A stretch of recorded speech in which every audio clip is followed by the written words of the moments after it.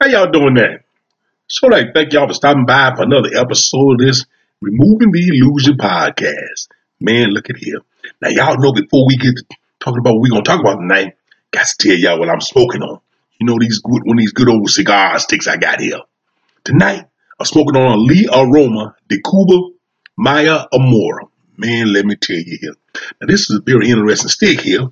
The reason why it's interesting is because earlier today, one of my cigar buddies, today rather, we had poker day today, and one of my cigar buddies called me a little earlier, and he wanted to meet at this new Cuban restaurant out here in the shores out here. So it's called Mary Cuban Restaurant.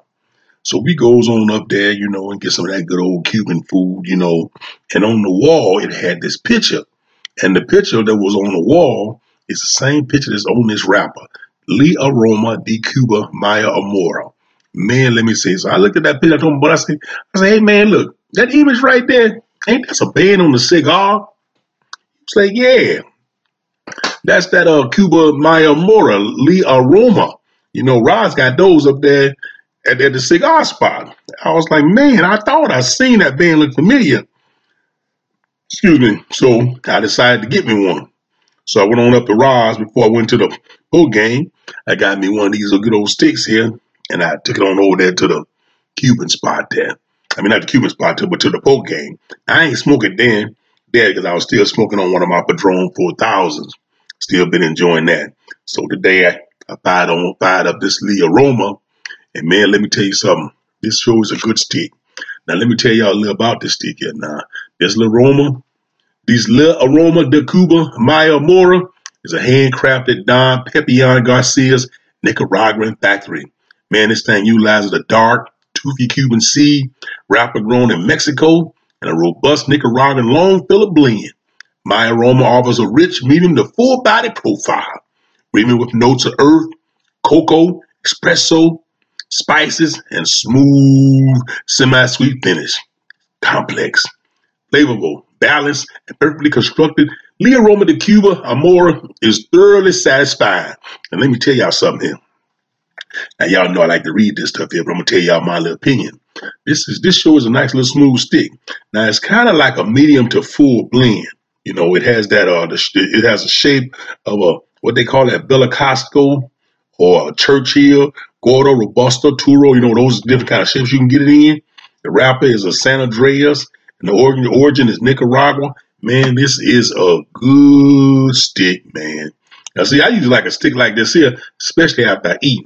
After I get a good meal, then I like me, a medium to full body cigar. Usually, when I'm just smoking, I prefer something medium where I can enjoy. But this is a good after meal cigar here, man. Sure enjoying this stick here. If you go to my website, take a look at my website, and you can see what this Lee Aroma de Cuba Maya Amora cigar looks like. Good stick here, man. I'm gonna tell you something. I sure been enjoying myself here lately, and I sure enjoyed that Cuban restaurant too. Down here in Florida, man, we got some good food. Matter of fact, excuse me.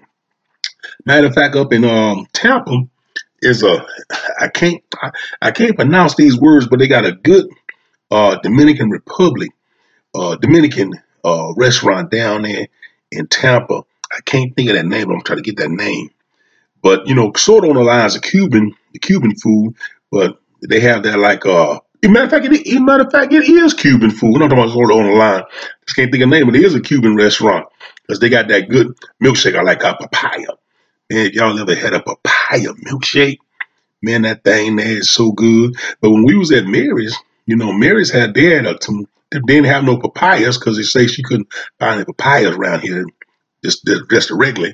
So they had a couple other milkshakes that I kind of tried there, and it was really good. And they some really good milkshakes because they're kind of healthy for you because they use that real fruit and like the kind of milkshakes y'all get at McDonald's, Burger King, and stuff like that. These some real good fruity milkshakes with some natural fruit in them. So man, I've just been enjoying this Cuban food here lately. I had these things. They kind of look like mozzarella sticks, but they got like chicken. You get chicken in the inside. You can get beef in the inside. And I had me one of them good old Cuban sandwiches, man. Golly, man. On that toasted bread. Man, that thing was so good. I can't eat them every day, though. Much as I want to. But that's going to be my little weekend treat. I'll treat myself. I'm going to go on up there because it's not too far from where I live. I'm going to go on up there to Mary's Cuban restaurant. Boy, them Cubans got some good food. But I'm going to try to get the name of that place down there in Tampa.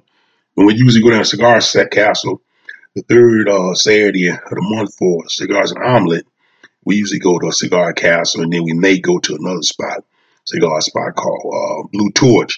And right around Blue Torch is this Cuban restaurant, Montesoro or Monte Cristo. So I can't think of the name right now. I'm going to get that name on one of the little pod talks, and I'm going to tell you what the name is. If y'all ever down in Tampa, I want y'all to stop by this Cuban restaurant. And you know what? They don't speak no English in there. But we happen to get one little waitress. She can speak enough English to take our order. But let me tell you something, man. Good atmosphere, man. Real. It's almost like it's like you're stepping in Latin America when you step into that place, man. People are nice and friendly too, man. And the food is just fantastic, man. So I've really been enjoying me some good Cuban food here lately. Really taking a good hankering to it too. So, man, look. Hey, but tonight, what I want to talk about tonight is I want to talk about a thing called cheap money. Matter of fact, how this thing here came to me was a few Thursdays ago when we was in Gainesville on the way back from Gainesville.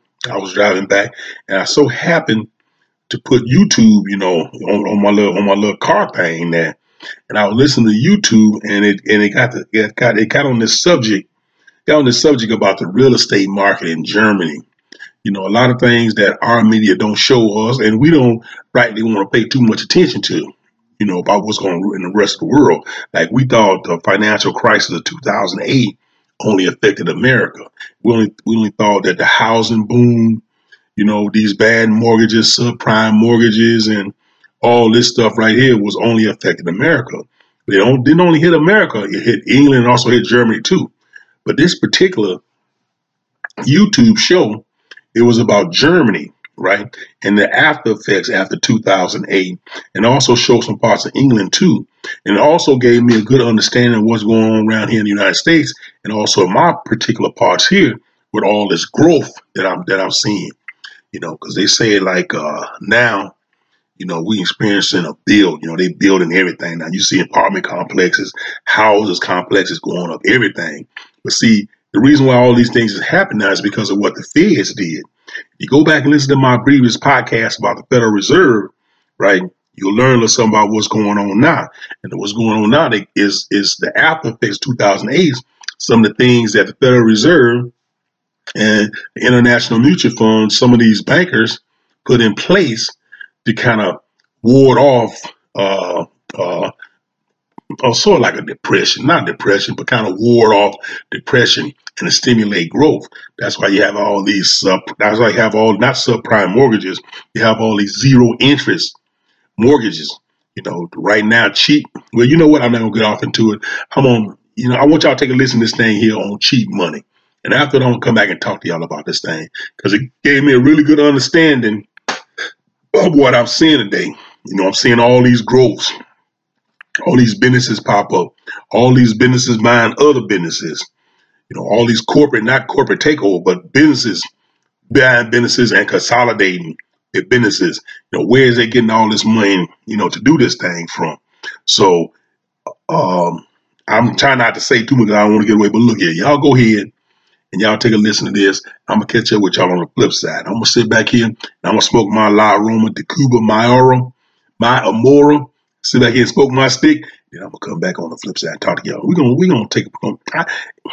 I'm telling y'all, man, y'all got to learn about this money thing. Y'all got to learn about this money thing. Y'all got to learn. But you know what? Y'all listen to this thing. I'm gonna come back and talk to y'all on the flip side. All right now. Cheap money. Definition. What is cheap money? Cheap money is a loan or credit with a low interest rate or the setting of low interest rates by a central bank like the Federal Reserve. Cheap money is money that can be borrowed with a very low interest rate or price for borrowing. Cheap money is good for borrowers, but bad for investors, who will see the same low interest rates on investments like savings accounts, money market funds, CDs, and bonds. cheap money can potentially have detrimental economic consequences as borrowers take on excessive leverage if the borrower is eventually unable to pay all of the loans back. Breaking down cheap money. When money is cheap, it is a good time for borrowers to take on new debt or consolidate existing debts. The borrower can take out new loans at a lower cost of borrowing, or interest rate, than the previous loans. They can then use the new loan money to pay off the old loans. This is a way of refinancing debt and ends up costing the borrower a lower fee for interest over the life of the loan, saving them money.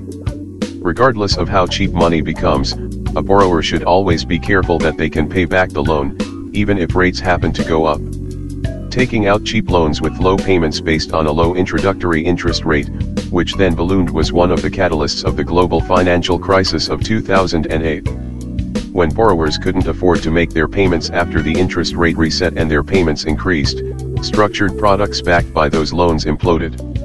Bad debt, fueled by a desire for cheap money, brought down the economy. Cheap money and monetary policy. In theory, cheap money is supposed to boost struggling economies by making it more affordable for consumers and businesses to borrow money. The cheaper loans are, the more money people will borrow to buy homes and vehicles, start new businesses, and undertake other ventures that will gird the economy. However, cheap money puts more money into circulation, which can contribute to inflation, because it drives up prices. Higher prices equal higher inflation. As a result, if an economy is too strong, central bankers will raise interest rates to combat inflation. Cheap money in practice. Although cheap money should, in theory, encourage private borrowing and spending, consumers have been more reluctant to borrow money since the 2008 recession, perhaps because most consumers continue to carry more debt than they did before the recession. The use of cheap money successfully mitigated the lows of the Great Recession and boosted recovery in the US and Japan. However, economies remain sluggish, and the use of cheap money as a stopgap measure to boost a struggling post-recession economy has become a more permanent arrangement. Economists warn that governments should increase deficits to protect against the effects of the next recession, which could come when interest rates remain low. Addiction to cheap money will depress economies in Europe and the US. Responding to the 2008-09 global financial crisis and the Eurozone crisis that followed, central banks in the US and Europe cut interest rates aggressively, and conducted quantitative easing, QE, an unorthodox policy of buying government and corporate bonds on a massive scale to keep asset markets from collapsing. Mario Draghi, then governor of the European Central Bank, ECB, famously said that he will do whatever it takes to end the crisis. The result was a flood tide of cheap, and in some instances, free money. These extraordinary measures were supposed to be temporary. Once the situation has stabilized, interest rates are supposed to be normalized and QE ceases. But interest rates were never normalized in the Eurozone.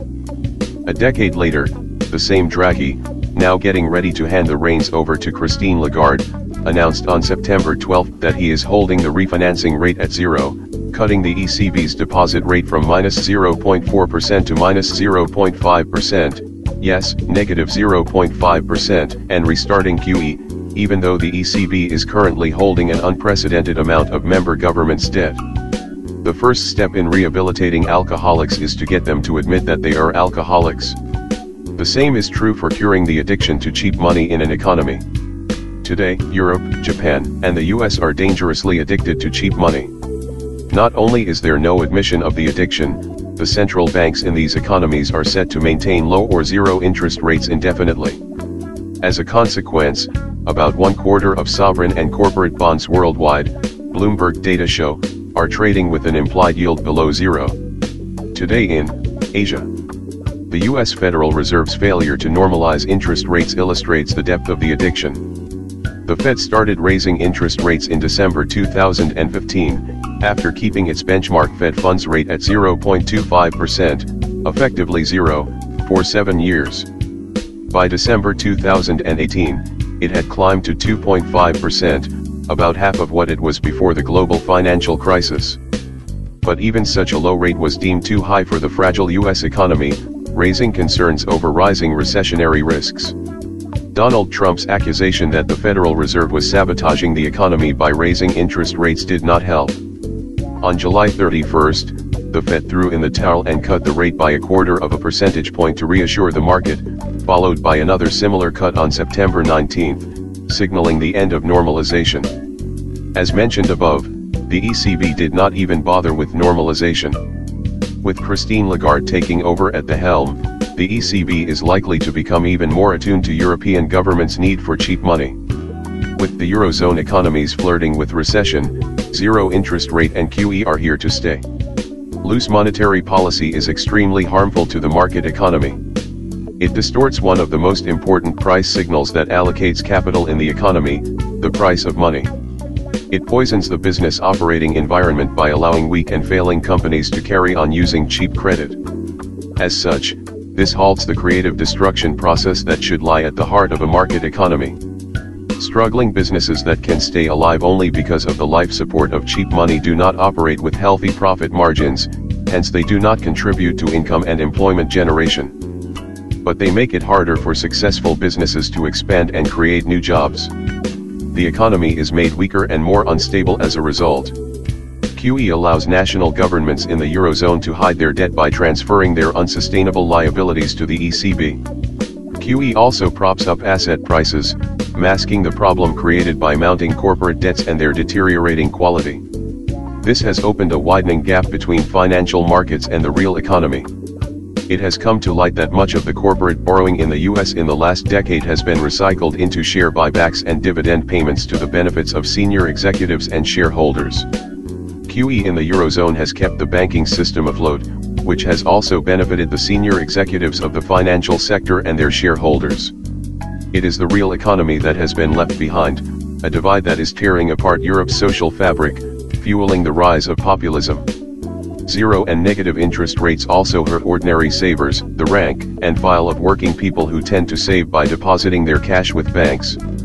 Many European banks now charge their customers to keep money in their bank accounts. Instead of being rewarded, savers are punished. According to the Germany's Bundesbank, there are close to 5 trillion euros, $5.6 trillion, of private savings in Germany. Should interest rates be set at 5% instead of 0, German savers would earn 250 billion euros a year from their savings. Even if only half of this amount is spent by German households, the German economy would have been more recession-proof than it is today.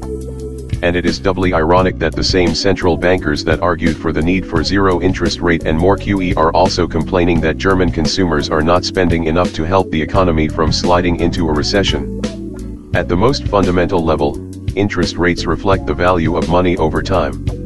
When money is productively deployed in the economy, it generates returns that are reflected in positive interest rates. Thus, when central banks set rates at 0, they are signaling that the time value of money is also 0, thus signaling a stagnant economy ahead. Addiction to cheap money becomes a self-fulfilling prophecy. A weak economy needs cheap money, which keeps the economy depressed. It is now more urgent than ever that the developed economies acknowledge that cheap money is the problem, not the solution. Now, let's take a quick glance at the economic consequences of cheap money. From a memorandum, dated April 24, 1946, prepared in English by Professor Mises for a committee of businessmen for whom he served as a consultant, this article appears in The Causes of the Economic Crisis, and Other Essays Before and After the Great Depression, 2006, as Chapter 5, The Trade Cycle and Credit Expansion, The Economic Consequences of Cheap Money. The author of this paper is fully aware of its insufficiency. Yet, there is no means of dealing with the problem of the trade cycle in a more satisfactory way if one does not write a treatise embracing all aspects of the capitalist market economy. The author fully agrees with the dictum of Baumgartner, a theory of the trade cycle, if it is not to be mere botching, can only be written as the last chapter or the last chapter but one of a treatise dealing with all economic problems. It is only with these reservations that the present writer presents this rough sketch to the members of the committee. The unpopularity of interest.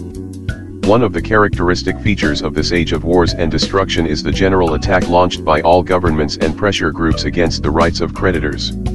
The first act of the Bolshevik government was to abolish loans and payment of interest altogether. The most popular of the slogans that swept the Nazis into power was Brechender Zinsnichtchaft, abolition of interest slavery. The debtor countries are intent upon expropriating the claims of foreign creditors by various devices, the most efficient of which is foreign exchange control. Their economic nationalism aims at brushing away an alleged return to colonialism. They pretend to wage a new war of independence against the foreign exploiters as they venture to call those who provided them with the capital required for the improvement of their economic conditions. As the foremost creditor nation today is the United States, this struggle is virtually directed against the American people. Only the old usages of diplomatic reticence make it advisable for the economic nationalists to name the devil they are fighting not the Yankees, but Wall Street.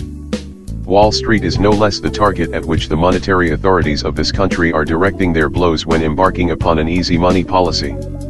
It is generally assumed that measures designed to lower the rate of interest, below the height at which the unhampered market would fix it, are extremely beneficial to the immense majority at the expense of a small minority of capitalists and hard-boiled money lenders.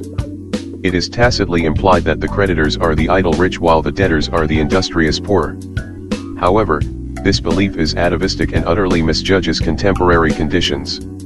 In the days of Solon, Athens' wise legislator, in the time of ancient Rome's agrarian laws, in the Middle Ages and even for some centuries later, one was by and large right in identifying the creditors with the rich and the debtors with the poor.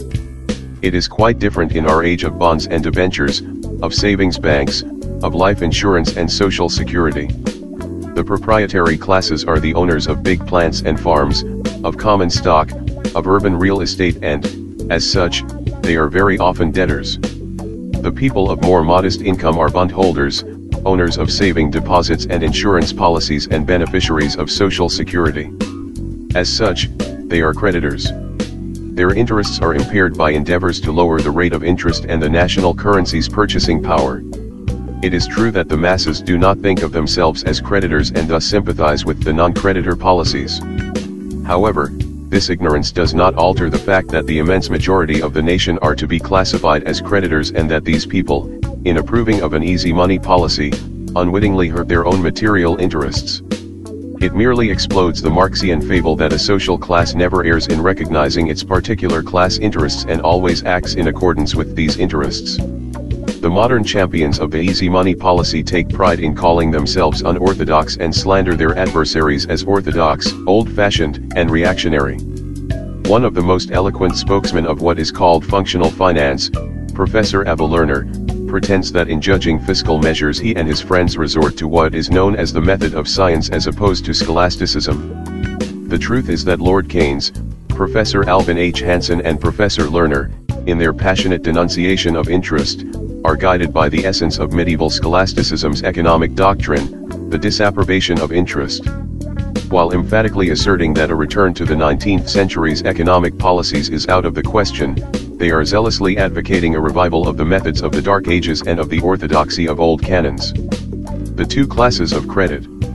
There is no difference between the ultimate objectives of the anti-interest policies of canon law and the policies recommended by modern interest baiting.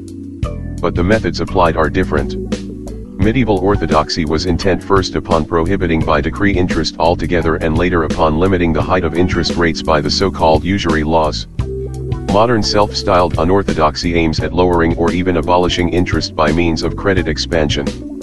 Every serious discussion of the problem of credit expansion must start from the distinction between two classes of credit, commodity credit and circulation credit.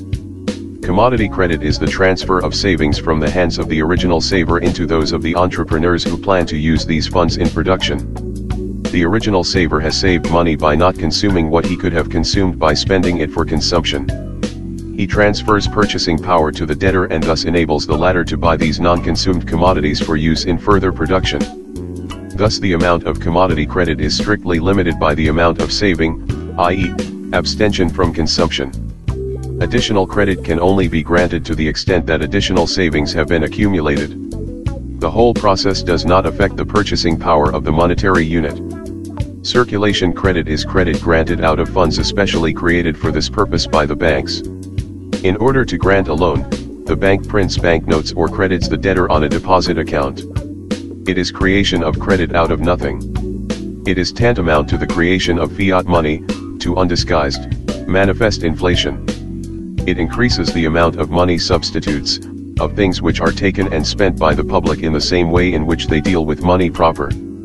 It increases the buying power of the debtors.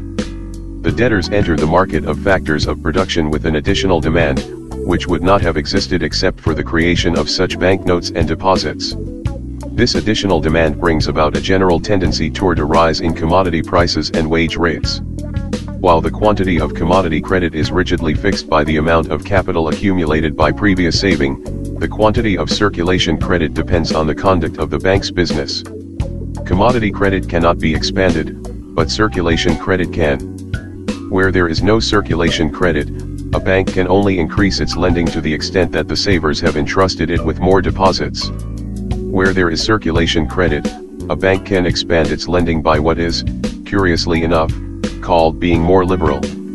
Credit expansion not only brings about an inextricable tendency for commodity prices and wage rates to rise, it also affects the market rate of interest. As it represents an additional quantity of money offered for loans, it generates a tendency for interest rates to drop below the height they would have reached on a loan market not manipulated by credit expansion. It owes its popularity with quacks and cranks not only to the inflationary rise in prices and wage rates which it engenders, but no less to its short-run effect of lowering interest rates.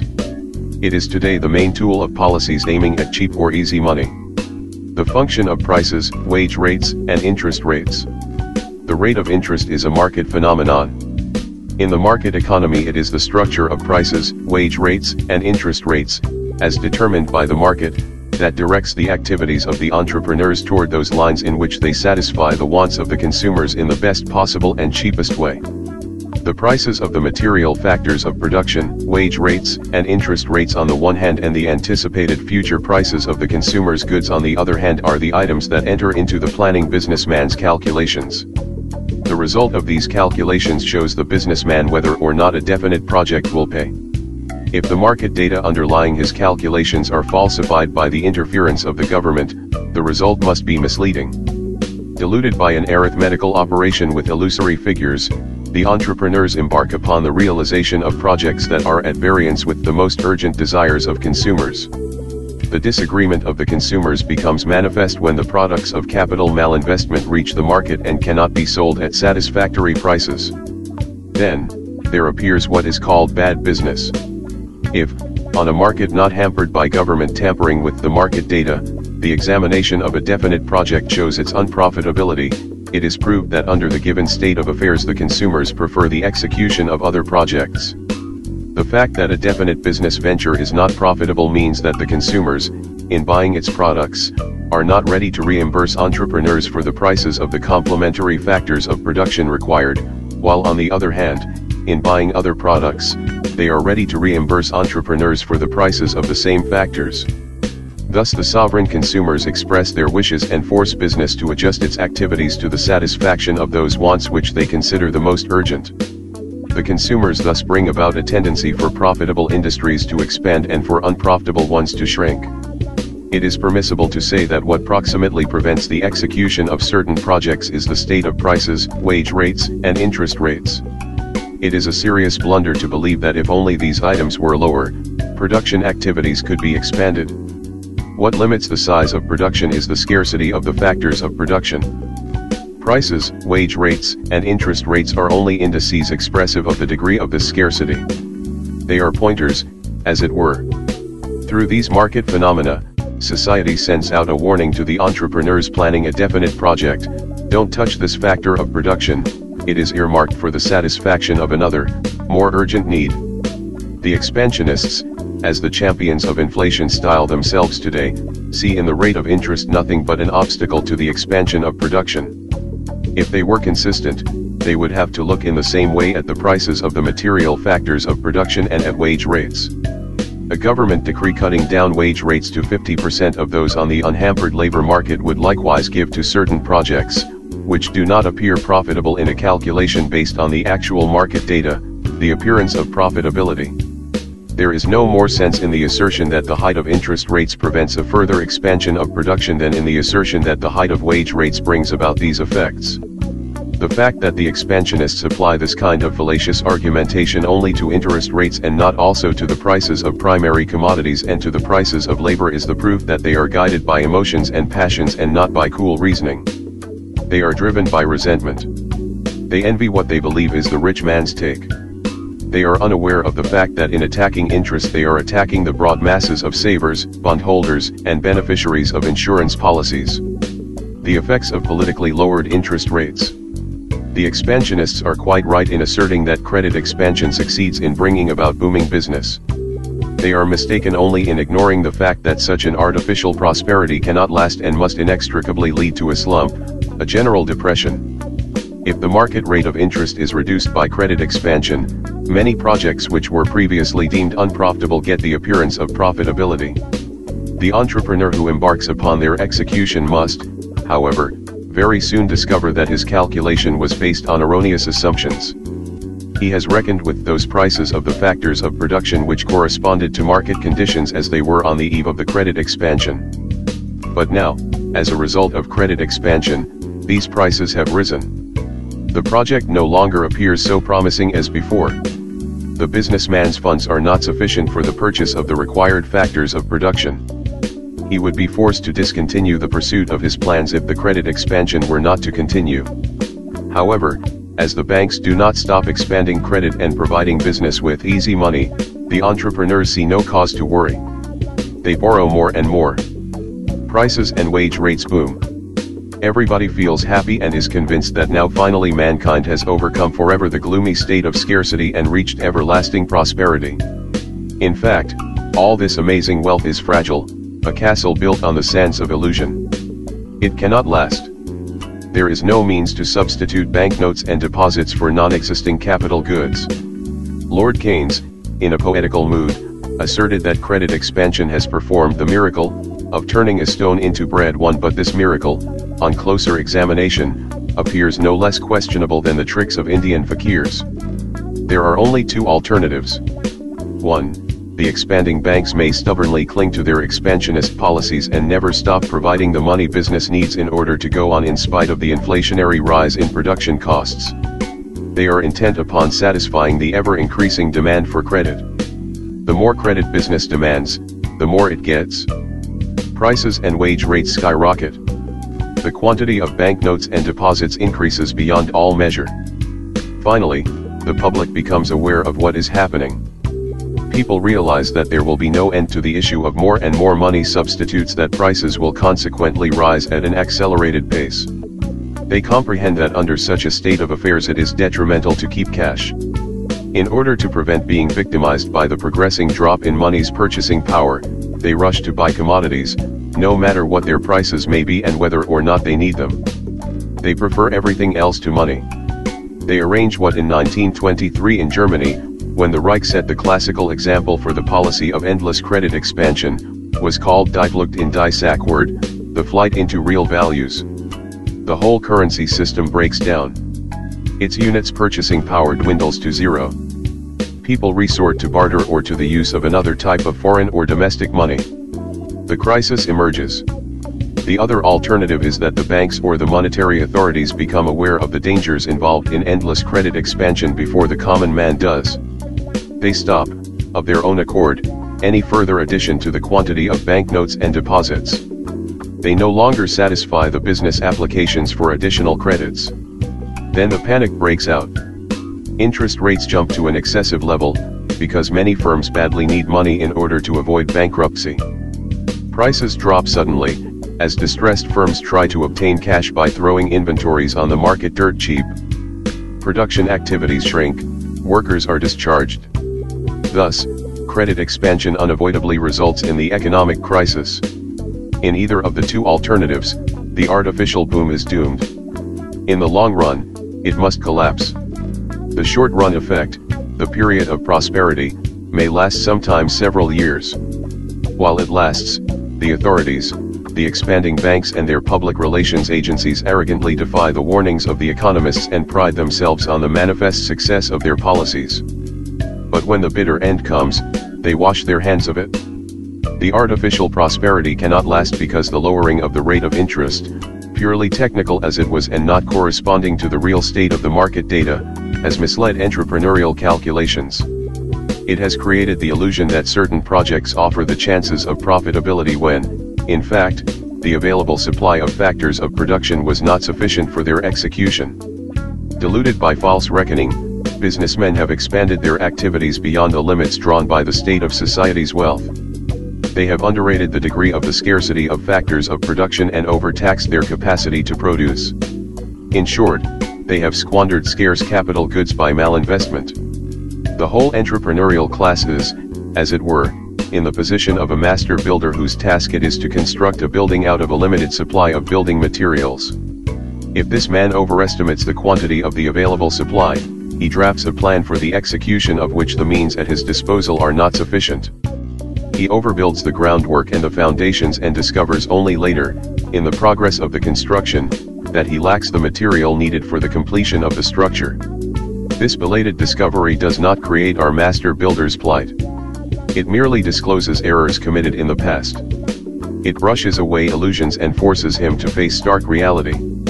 There is need to stress this point, because the public, always in search of a scapegoat, is as a rule ready to blame the monetary authorities and the banks for the outbreak of the crisis. They are guilty, it is asserted, because in stopping the further expansion of credit, they have produced a deflationary pressure on trade. Now, the monetary authorities and the banks were certainly responsible for the orgies of credit expansion and the resulting boom, although public opinion, which always approves such inflationary ventures wholeheartedly, should not forget that the fault rests not alone with others.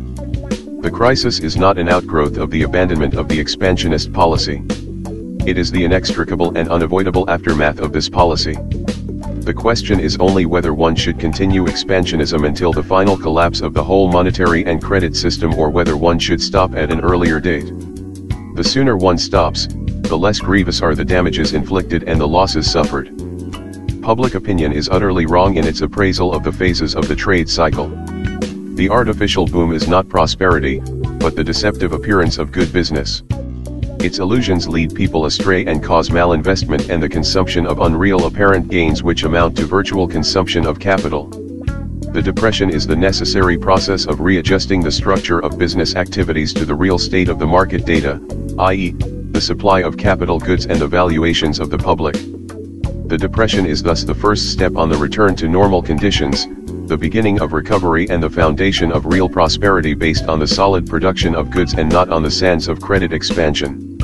Additional credit is sound in the market economy only to the extent that it is evoked by an increase in the public savings and the resulting increase in the amount of commodity credit. Then, it is the public's conduct that provides the means needed for additional investment. If the public does not provide these means, they cannot be conjured up by the magic of banking tricks. The rate of interest, as it is determined on a loan market not manipulated by an easy money policy, is expressive of the people's readiness to withhold from current consumption a part of the income really earned and to devote it to a further expansion of business. It provides the businessman reliable guidance in determining how far he may go in expanding investment, what projects are in compliance with the true size of saving and capital accumulation and what are not. The policy of artificially lowering the rate of interest below its potential market height seduces the entrepreneurs to embark upon certain projects of which the public does not approve. In the market economy, each member of society has his share in determining the amount of additional investment. There is no means of fooling the public all of the time by tampering with the rate of interest. Sooner or later, the public's disapproval of a policy of overexpansion takes effect. Then the airy structure of the artificial prosperity collapses. Interest is not a product of the machinations of rugged exploiters. The discount of future goods as against present goods is an eternal category of human action and cannot be abolished by bureaucratic measures. As long as there are people who prefer one apple available today to 2 apples available in 25 years, there will be interest. It does not matter whether society is organized on the basis of private ownership of the means of production, viz., capitalism, or on the basis of public ownership, viz., socialism or communism. For the conduct of affairs by a totalitarian government, interest, the different valuation of present and of future goods, plays the same role it plays under capitalism. Of course, In a socialist economy, the people are deprived of any means to make their own value judgments prevail, and only the government's value judgments count. A dictator does not bother whether or not the masses approve of his decision of how much to devote for current consumption and how much for additional investment. If the dictator invests more and thus curtails the means available for current consumption, the people must eat less and hold their tongues. No crisis emerges, because the subjects have no opportunity to utter their dissatisfaction. But in the market economy, with its economic democracy, the consumers are supreme. Their buying or abstention from buying creates entrepreneurial profit or loss. It is the ultimate yardstick of business activities. The inevitable ending. It is essential to realize that what makes the economic crisis emerge is the public's disapproval of the expansionist ventures made possible by the manipulation of the rate of interest. The collapse of the House of Cards is a manifestation of the democratic process of the market. It is vain to object that the public favors the policy of cheap money. The masses are misled by the assertions of the pseudo-experts that cheap money can make them prosperous at no expense whatever. They do not realize that investment can be expanded only to the extent that more capital is accumulated by savings. They are deceived by the fairy tales of monetary cranks from John Law down to Major C.H. Douglas. Yet, what counts in reality is not fairy tales, but people's conduct.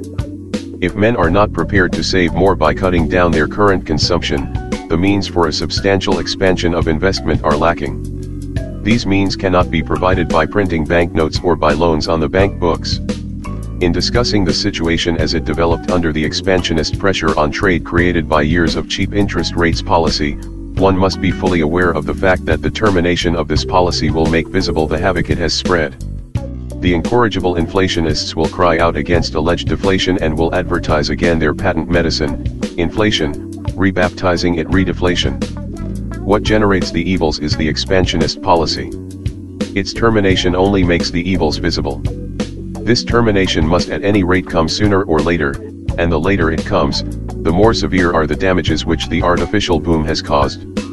As things are now, after a long period of artificially low interest rates, the question is not how to avoid the hardships of the process of recovery altogether, but how to reduce them to a minimum. If one does not terminate the expansionist policy in time by a return to balanced budgets, by abstaining from government borrowing from the commercial banks and by letting the market determine the height of interest rates, one chooses the German way of 1923. See, that's what I'm talking about. You hear that? Cheap money. Cheap money also they call soft money also. I was watching that German program. I wasn't watching, I was driving, but I listened to it. And when I got home, I continued to listen to it because it was very interesting to me about what was going on in Germany. And they were showing how these businessmen, real estate, how they just buying up everything now. You know, you can see it here in these big cities like Detroit and some of these other cities, San Francisco, you know, where you see the people with the money is coming back into the city and buying up a lot of these old housing areas that was like projects or where low income people live. To see, while a lot of these places where low income people live is like prime real estate. But see, at the time, you know, they ain't know this. You know, they was putting all these low income people in these big old giant high rises and where they just call them projects and PJs and all that kind of stuff like that. Well, the same thing was going on in England and Germany in the inner city. See, at one time, the rich folks, they wanted to move out to the suburbs. Now the rich folks want to move back into the city. So this is where all the money is concentrated now. All the money is being concentrated in the city. And in order to get some of this prime real estate that they didn't let low income people live on and abuse for all these years, now they got to try to take this thing back. And that's what they're doing right now.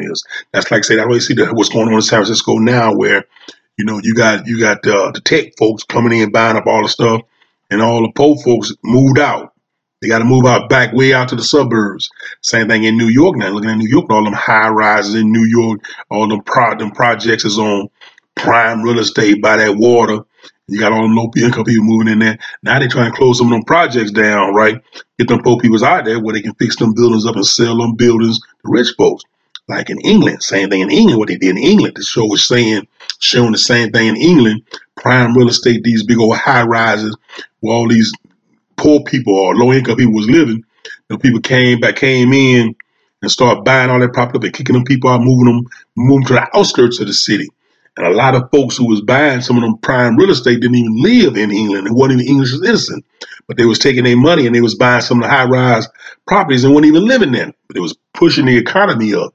Same thing in Germany. In Germany, you got these investors just going up, buying these I'm just going to sell them these city communities or these low-income communities and kicking folks out their house and raising the rent up. And them people can't afford to live there, so it's pushing the people out. But at the same time, how is they doing this? Where is it getting money into this economy? So this is why they say it's a bust. And that's because, like I said, if y'all listen to that previous show, my previous podcast I talked about on the Federal Reserve, it's going to tell y'all a little about, especially about 2008, what the Feds did. How they did this interest, how these little tools they put in place, these 0% interest rate. So y'all think it's good, this 0% interest rate where you can go out here and get a loan at 0%, pay on a car for 72 months on the car. Y'all think that's good. It does stimulate the economy because they want you guys to buy. They want you to get in debt.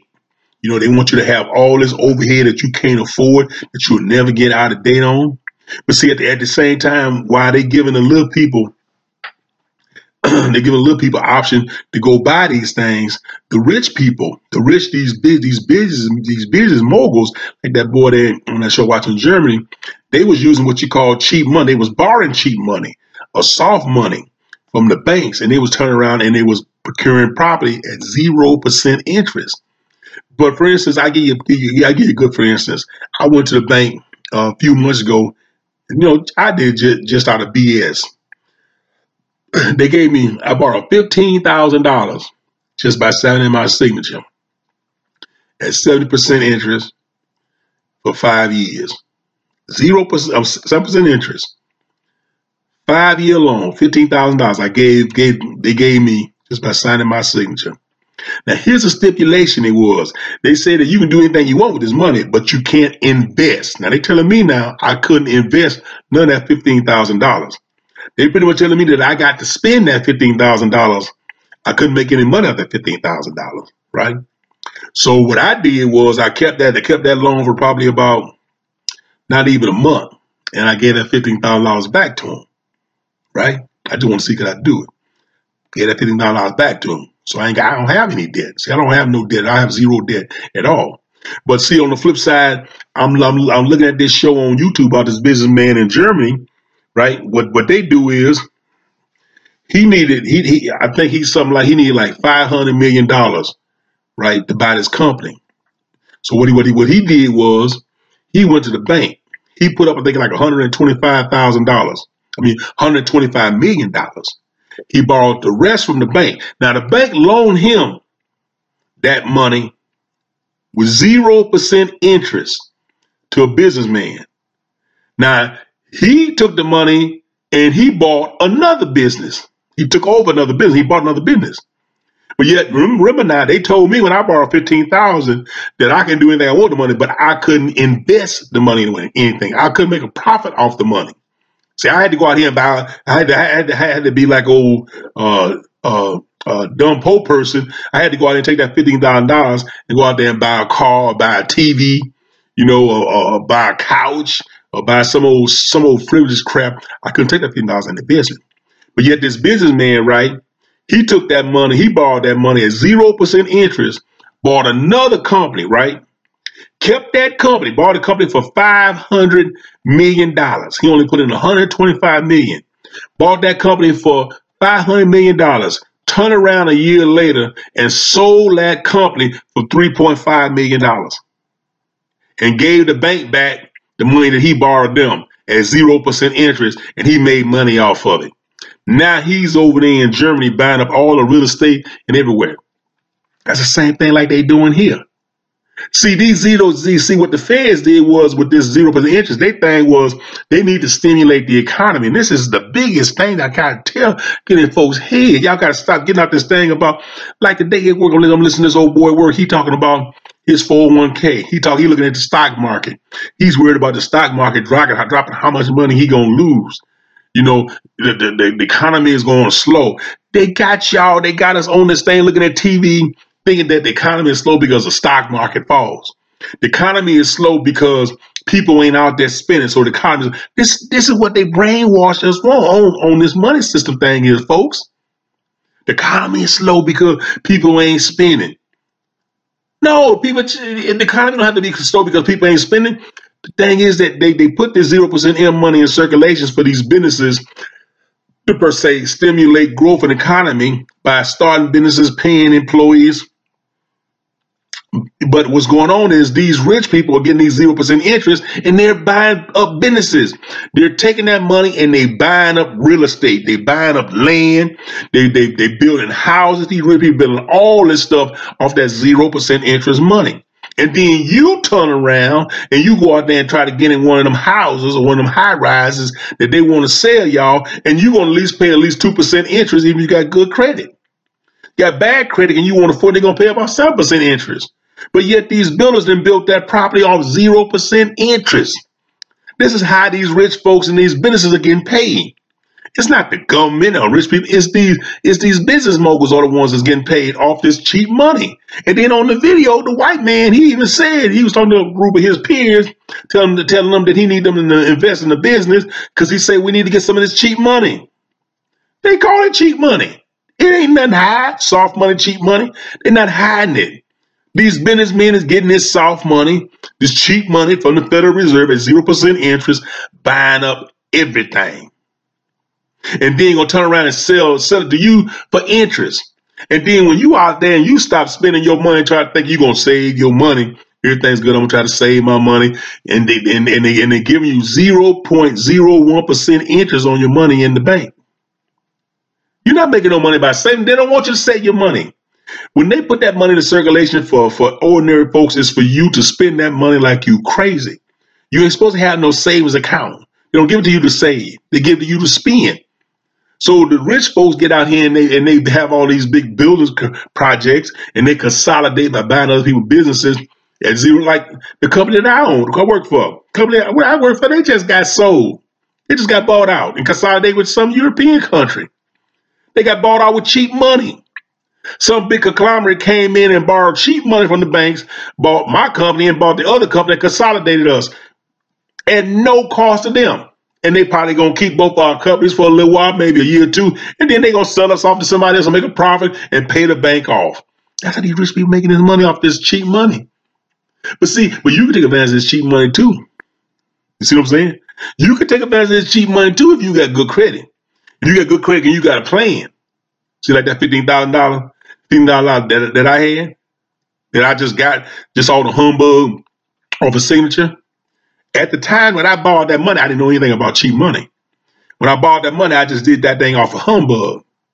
I didn't know what I know. I hadn't studied up on cheap money. I hadn't seen that YouTube video. Because if I had, I wouldn't have paid that $15,000 back quick. What I did was I took that $15,000, right, and I would have invested it. Shit, they ain't got to know what the hell I did with it. It's cash. I took the cash out and invested it. Made my money back, gave them that $15,000 back after 6 months and made a little profit off of it. That's more out of made with my money just sitting in the bank. But now I know that I got, my credit is good enough where I can go into any bank right now. I can go back to that bank right now, right? And I get me another loan just off my signature. But yet this time it won't be 7% interest. It'll be a whole lot less than 7% interest. But I'm telling y'all about these businesses, how these businesses and how the Fed stimulating the economy with this cheap money at 0% interest, how they buying up everything. That's how they build up all these housing complexes around. They take farmland. And where I'm at is horse country. Now all the horses is gone. They're taking all the horse plots and clearing them and making houses. And I wonder to myself, who the hell gonna buy all these damn houses? Where these folks coming to buy these houses? You know where the folks come from? Low income people. They gonna get them houses on people at probably about 2 to 4% interest, right? You're gonna get them people houses, and then some of the people are gonna be so happy to get one of them brand new houses that ain't built worth crap. Poor workmanship. Them houses, I hope the house can withstand a hurricane when it come through. But they're gonna get them house on people for 2 to 4% interest. They're gonna give it to them, and they may tack on a balloon mortgage. See, that would happen during the subprime. Y'all listen to my thing that I talk about Federal Reserve, tell you all about the subprime. What happened was, see, a lot of people had them balloon mortgages, where you first get in, and your mortgage note may be 2%, but then after 4 years, it may balloon to 8%, and then after another 4 years, it may balloon to 12%. See, people weren't prepared. See, people don't look ahead. They get into these mortgages and they say, well, I can get in this mortgage at 2% interest, but it's a balloon that's going to balloon after 4 years to 8%. But I'm going to be in a better financial position, 8%, so I'll be able to withstand that 8% increase. But they never can. They don't get they never have fixed, because your income's so bad and you like that old shiny thing that what you do is you go ahead and sign that piece of paper, right, for that balloon mortgage, thinking that things going to get better in the next 4 years, and knowing that you can't save no money because you couldn't save no money before you bought the house. And that's what they're doing all these properties around here. They build up all these, because let me tell you something. When you can borrow money at 0% interest, right? And you can and you can pay somebody, right, to build you a bunch of houses, then you're gonna make anywhere from 4 to 7% interest on when you sell them houses, right? You're gonna make that money, because what happens is, because when somebody go to the bank to buy a house, right, you gonna get your money because they're gonna borrow money from the bank, and you gonna get all your money in full. So the developers gonna have their money in full. You pay 0% interest to have all that building done, minus what you paid the workers to put it up. You done made that. You done made your money off 0% interest. You done paid these people to build a house. You borrowed the money from the bank at 0% interest. Pay the people to build a house. Pay for all the supplies. 0% interest, right? People that went to the bank, then got a loan of 4, it went from 2 to 7% interest, and now 12, their credit is bad. Loan on that house. The bank sends that money directly to you. Now the bank has a debt. So the bank give it to you. The bank that just gave you a house for 0% interest. Now the bank then turn around and then sold and then gave a loan to that house for some food from anywhere from 4 to 12% interest. So the bank getting their money. But see, it costs the bank nothing to make the money. Listen to my thing. It costs the bank nothing. Just like when I see so many places where I see all these banks going up. It don't cost the bank no money to build no bank. It costs them nothing. Yeah, y'all got to look at this thing. This cheap money. There's cheap money out here. That's what they say it's gonna be another boom. The boom is coming. The boom is always coming. Because you people are so addicted to 0% financing on you go. How the hell you go out and buy a car for 72 months financing on a car? Is you out your mind? 72, you gonna pay on a car for 72 months? And if you look at that same vehicle $72,000. That same car that was probably 10 years ago, it probably was about $20,000 or maybe $40,000. I was looking at TV. I looked the other day. I saw that Lincoln. Boy, that Lincoln show is that Ford Lincoln, the new Lincoln. That twins when Lincoln show is sharp. That thing about $89,000. I worked at Ford, the same place where they built that Lincoln. I worked in the paint shop in 2002. The Lincoln Navigator. You know what the Lincoln Navigator was? At that time, Lincoln Navigator, top of the line, was probably about $50,000. That same thing today is almost $90,000.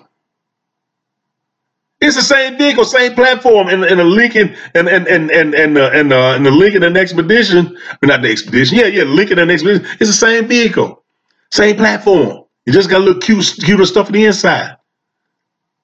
They charge you all that money for because it's 0% interest, and it's longer payment terms. That's where they get you in these long payment terms, and they jack the price up. The vehicle ain't changed. The price. Matter of fact, suppliers are being beaten every day to drive their costs down. These big manufacturers like General Motors and a lot of these people, they're beating these manufacturers up to drive their costs, to drive their supplier costs down. But yet the vehicle price going up. They ask for cost savings from their suppliers, but they're not giving the cost savings, transfer the cost savings over to you. You think you're getting a good deal when you go in there and get it at a GM employee discount. You're not getting no good deal. The car already ain't worth nothing. It ain't worth a hill of beans. It ain't worth nothing. It ain't worth $90,000. But yet you gonna pay $9,000 for it. It ain't worth that. So you think you're getting a good deal? Oh, I called $9,000 and they getting it to me at 10% employee discount. I'm getting it for $85. I'm still getting a good deal. You ain't getting a good deal. That thing ain't worth that. Then you drive off the car lot and depreciate about $15,000, $20,000. But everybody, not just these big businessmen, is addicted to this cheap money. Ordinary people, we're addicted to. We want to go get a refrigerator at 0% interest. We want to go. Okay, I'm gonna go get a refrigerator. I'm gonna go get a brand new refrigerator. I'm gonna go get a refrigerator, and they're gonna give me 0% interest for 60 and 90 days, right? If you don't pay that off in 60 and 90 days out in cash, right, you're gonna be hit with a whole lot of interest. Now, see, now they playing the odds game. They know some folks they don't want to get that loan. Nobody like me, because they know I'm gonna pay it off within 90 days, right? Wait for 90 days, I'm gonna pay it off. But see, they know a whole lot of folks ain't, and that's where they make their money at. Just like on credit cards, American Express, same thing. You got to pay them right away. You don't pay them right away, they will tear your butt up on that interest. I got American Express. They don't like me. Can they get their money on time? Every month they get their money on time. Right? They get their money on time. They don't like me. But see, but they know there's a whole lot of folks out there that ain't like me. There's more folks out there that's not like me that like me. And them the folks that they like, them folks who don't pay their bill, who go out there and put $2,000-$3,000 on that dog American Express card at the end of the month when it's due, they ain't got that money. Now they want to pay $20 on it. And now they get in debt. And now you complain about how the credit card companies are sharks, how they are fraud, how they bad. The credit card companies ain't bad. How they bad? Because you ain't manage your money. Even some of these predatory lenders that you call them out here, how you call them bad? Because you went out there and got yourself in trouble and you borrowed money from them folks, and now you got to pay them folks back. Now you can't pay them folks back, and now you want to go to somebody to fix your credit. And when you go to some of these credit places, right, to fix your credit, you know what they're fixing your credit with? Cheap money. They're using cheap money to bail you out. And then gonna charge you interest for consolidating your loan. They're using cheap money to pay off all your loans, to consolidate your loans, and then charge you one interest rate. Instead of you having 5 payments, you got one payment with one interest rate. But what they did was they didn't borrow cheap money and paid all 5 of your loans off at 0% interest to them. Now they turn around and charging you maybe 7% interest, but they telling you instead you got 5 payments, now you got 1 payment. Y'all got to know what's going on out here. The feds need to slow the economy down. They need to raise the interest rate. People need to be, because look, if businesses ain't being charged for borrowing money, right? That means when you invest your money, you getting 0% interest on your money, right? If the bank is loaning 0% loans out, cheap money out, then that means that you getting cheap money on you, not getting no money on your return on investment. The feds need to lower the economy need to be slowed down. People need to learn how to budget their money. We don't need all this stuff. I know what y'all say. Well, if we don't have all this stuff, then people ain't gonna have no jobs. Do we need a brand new damn car every year?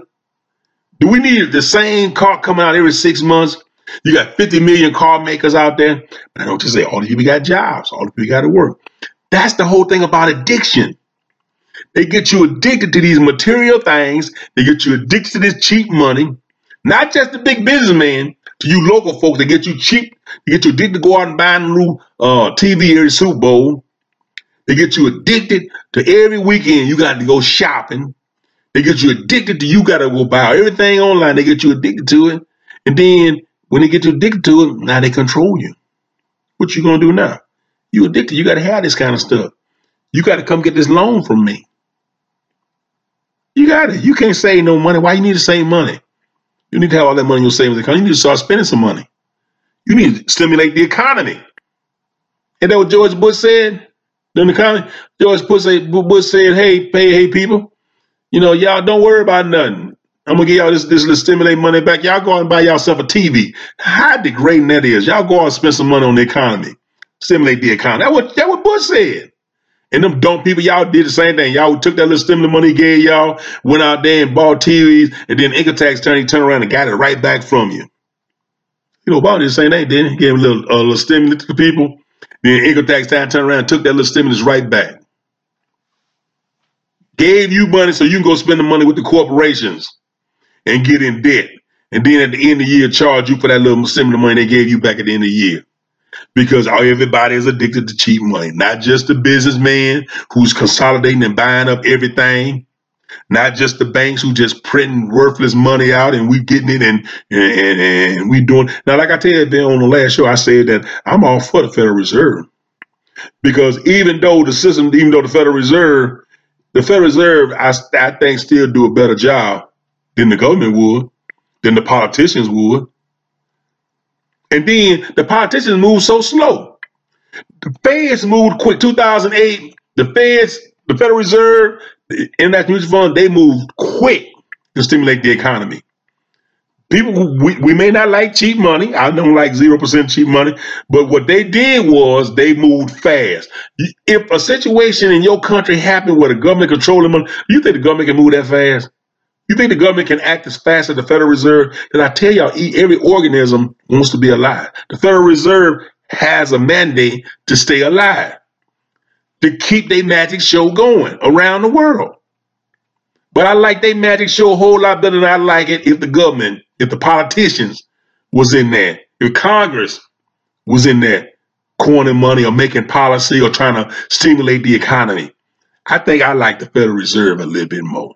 So that was my little talk on cheap money. Y'all can take it for whatever's worth. I'm just an old dummy over here. A lot of things I say may be wrong, but that's okay. But I hope what I say kind of make y'all think.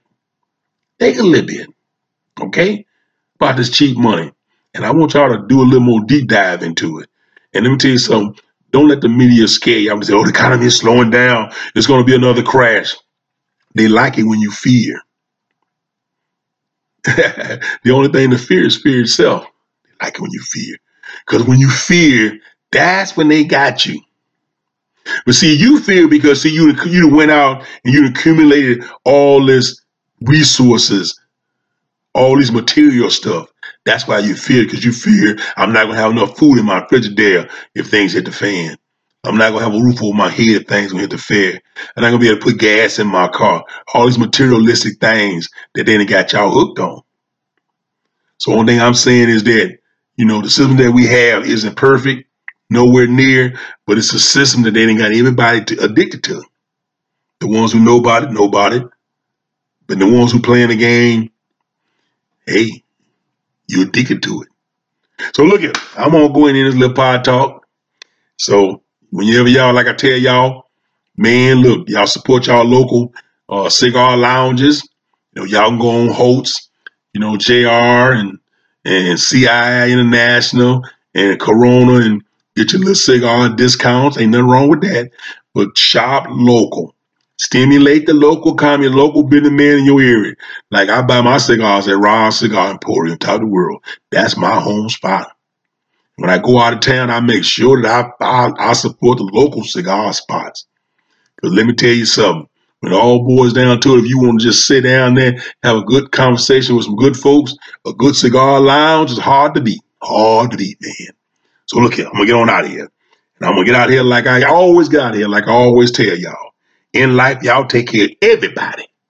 But more importantly, y'all take care of yourself first. All right now.